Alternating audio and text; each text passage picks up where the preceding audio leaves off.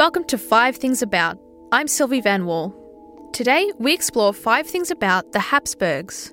They're the most influential monarchy you've never heard of. They're involved in everything from the French Revolution to the outbreak of the First World War. And there's a lot they can teach us about power in a globalised world. To discuss the Habsburgs, we're joined by Kurt Baird, who holds a Master of Philosophy and is a postgraduate student at the University of York. Kurt specialises in Central European history during the Napoleonic era and has a particular focus on the Habsburg monarchy. He's joined by Bess Keaney from the Melbourne Law School. Can you set the scene for us? Who are the Habsburgs, or who were the Habsburgs? Yeah, so when we talk about the Habsburg monarchy, we're talking about a dynasty or a family that existed from the end of the 13th century all the way to about 1918, when they were dissolved at the end of the First World War. So when we talk about the Habsburg monarchy, we talk about everything that they controlled and them as a family. The Habsburg monarchy had many different kingdoms under their control. They had the Kingdom of Hungary, the Kingdom of Bohemia, the Kingdom of Croatia, also parts of what we know as Austria now, and Germany. And they acquired them not through war, but actually through marriage, which is why when they married into different families, they had to respect the traditions of the countries that they inherited. So instead of when you conquer a kingdom, like say the Roman Empire did, they could then wipe away everything that was there and impose upon their will, upon the people, upon the governments, and to make them as the Roman Empire. Then we look at the Habsburg monarchy, because they had to respect the traditions and the privileges of each and every country that they inherited and married into. Then you have a state which is made up of a lot of different sects and a lot of different groups, and each of them are informing one another and pulling apart from each other. And so the Habsburg monarchy, in what I study in particular, is how they were able to govern those collectives as a single unity and actually exist for nearly 600 years whilst doing so.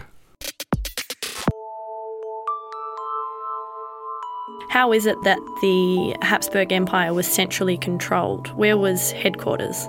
Yeah, so headquarters was in Vienna, where they had a number of, I suppose you would call them public infrastructure services, where the idea was that they would collect taxes at a local level, and then it would be sent to Vienna, and then it would be distributed as it was needed to social welfare, the army, the church, whatever. The fortunate thing about the Habsburg monarchy is that they were the kings of each particular state they were in. So they did have the legal right to level taxes and to take taxes from the nobles and the serfs of those particular areas. The unfortunate thing for them, though, is that they were never very close to where they were taxing. Because they're in Vienna, it was difficult for them to control all of Hungary, and because they're in Vienna, it was difficult for them to control all of Bohemia. And so what happened is that the tyranny of distance really made it hard for them to gather the resources that they had available to them, which was probably on the level of France. But because France was a lot more centralized and everyone spoke French and everyone recognized that the Bourbon monarchy had the power, they were able to get more taxes.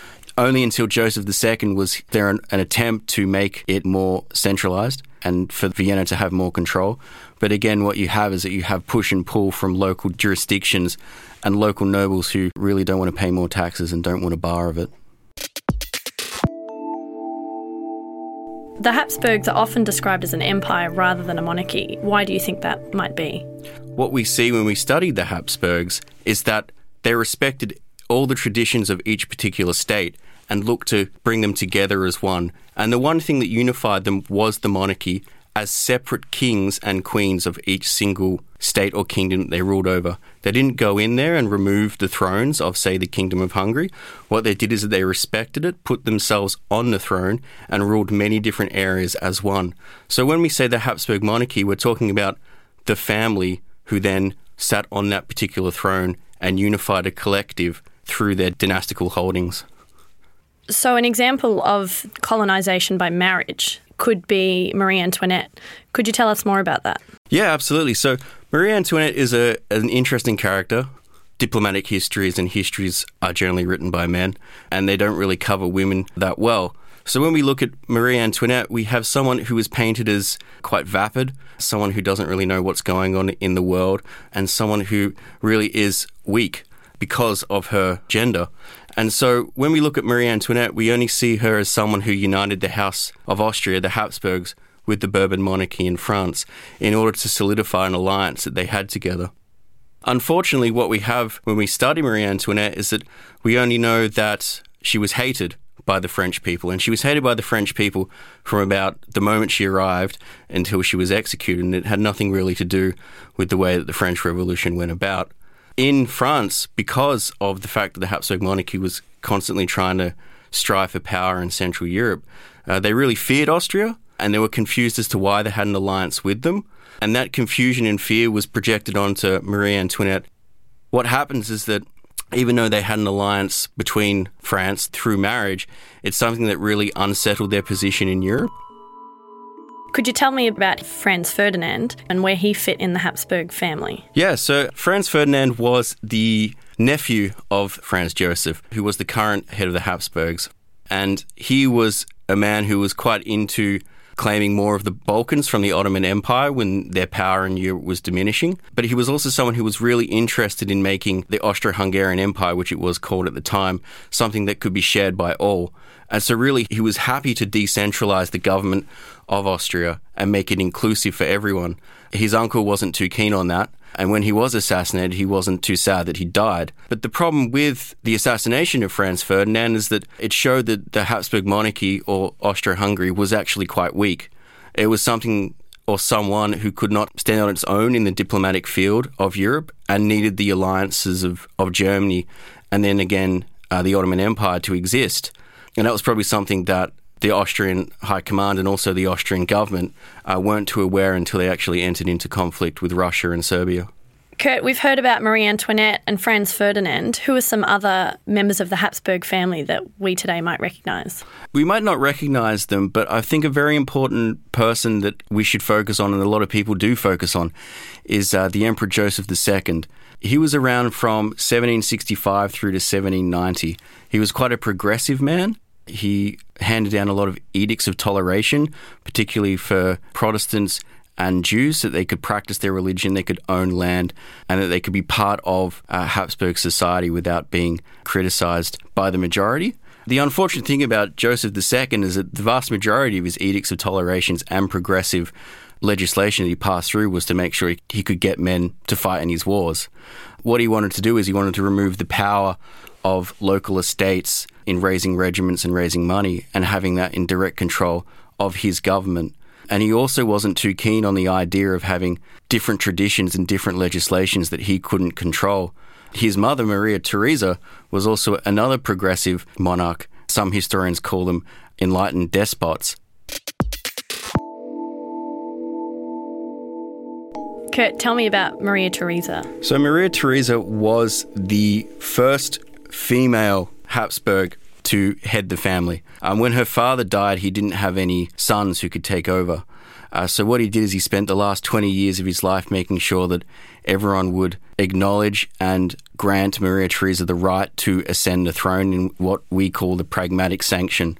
A lot of states said, yes, that's fine. We have to remember that having a woman on the throne in the 18th century was alien. It was unnatural. And also especially when you have the enlightened writings of the time, which we view as something rational, they were still irrationally saying that gender could divide you.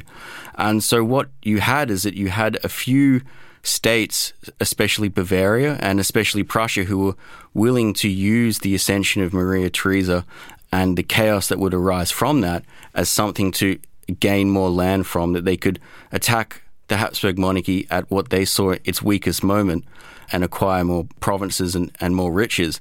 And Prussia under Frederick the Great wasn't too keen on Maria Theresa at all. He was able to take the Habsburg monarchy's richest province in Silesia, which is now in western Poland. And what happened is that for the next 23 years, there was almost a running duel between Maria Theresa and Frederick the Great that was fought on an international stage between Russia, Prussia, Great Britain, France, and Austria over who could and who should control Silesia. And we now know that as the 7 Years' War. And Maria Theresa was the one who then decided to go about reforming the Habsburg monarchy so that she could take on the might of Prussia and defeat and humble Frederick the Great.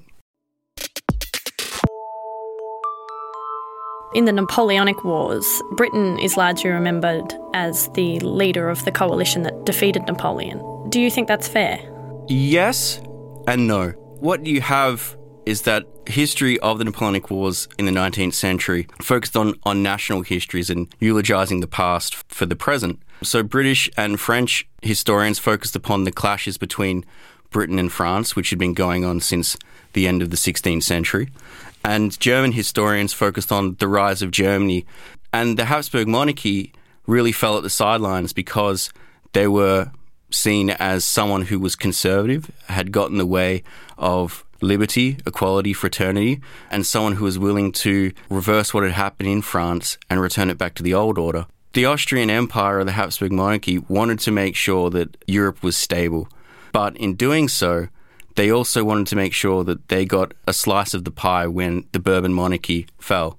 Now, they couldn't do that without the help of Britain's gold. And Britain couldn't make sure that France didn't take over all of Europe without the large armies of Austria. So what you have is that you have basically Britain who's willing to pay for a war and Austria who's willing to fight for a war. And without the two together, I don't think you would have had the defeat of Napoleon or the end of the French Empire. So I would say that it's probably half and half.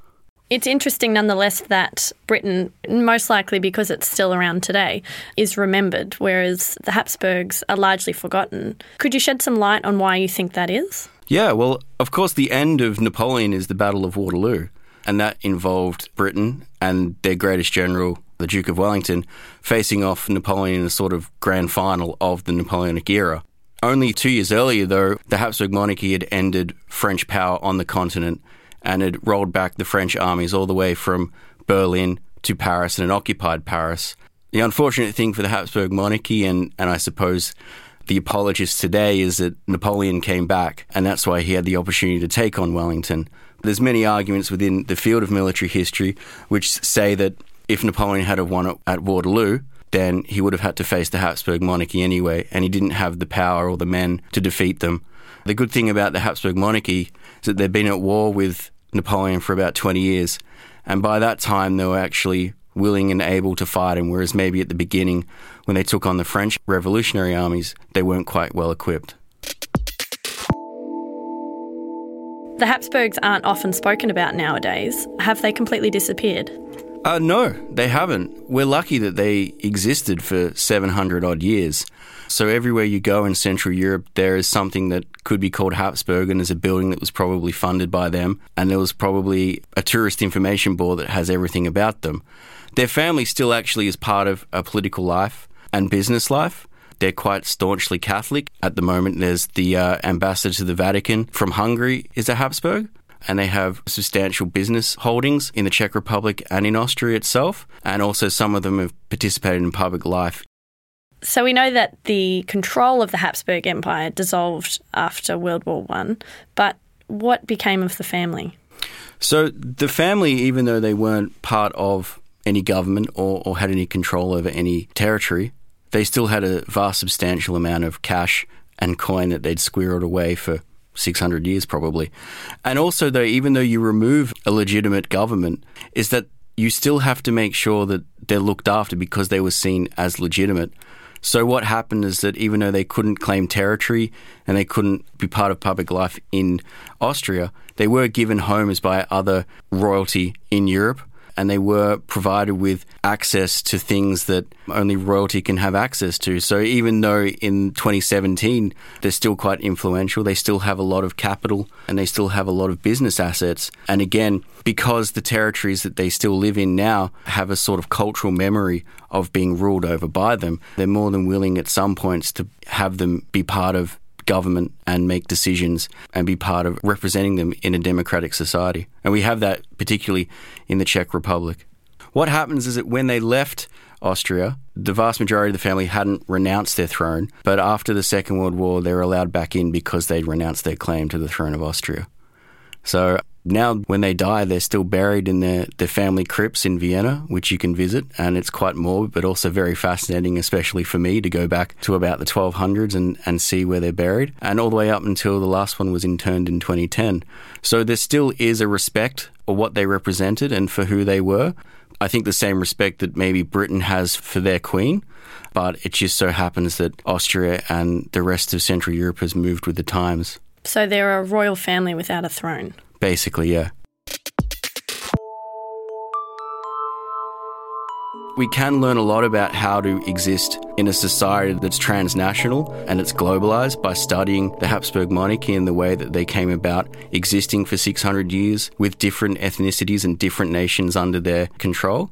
And that's, I think, something that we should look to more as we go forward, especially with present situations, is how do people come together and how do they exist if they don't have the same cultural traditions, they don't have the same legislations, they might not even have the same religion. But there is something we should learn from the Habsburg monarchy, even if some things they stood for we would reject today. So that's 5 things about the Habsburgs, or possibly 6. We're good with words, not with numbers. Thanks to Bess Keaney and Kurt Baird. This episode was recorded on the 21st of June 2017. Producers were Sigourney Young and Claudia Hooper. Editing by Claudia Hooper and Arch Cuthbertson. Audio engineering by Gavin Neighbour. 5 Things About is a training podcast created by Dr. Andy Horvath at the University of Melbourne. I'm Sylvie Van Wall. Join us next time for another episode of 5 Things About.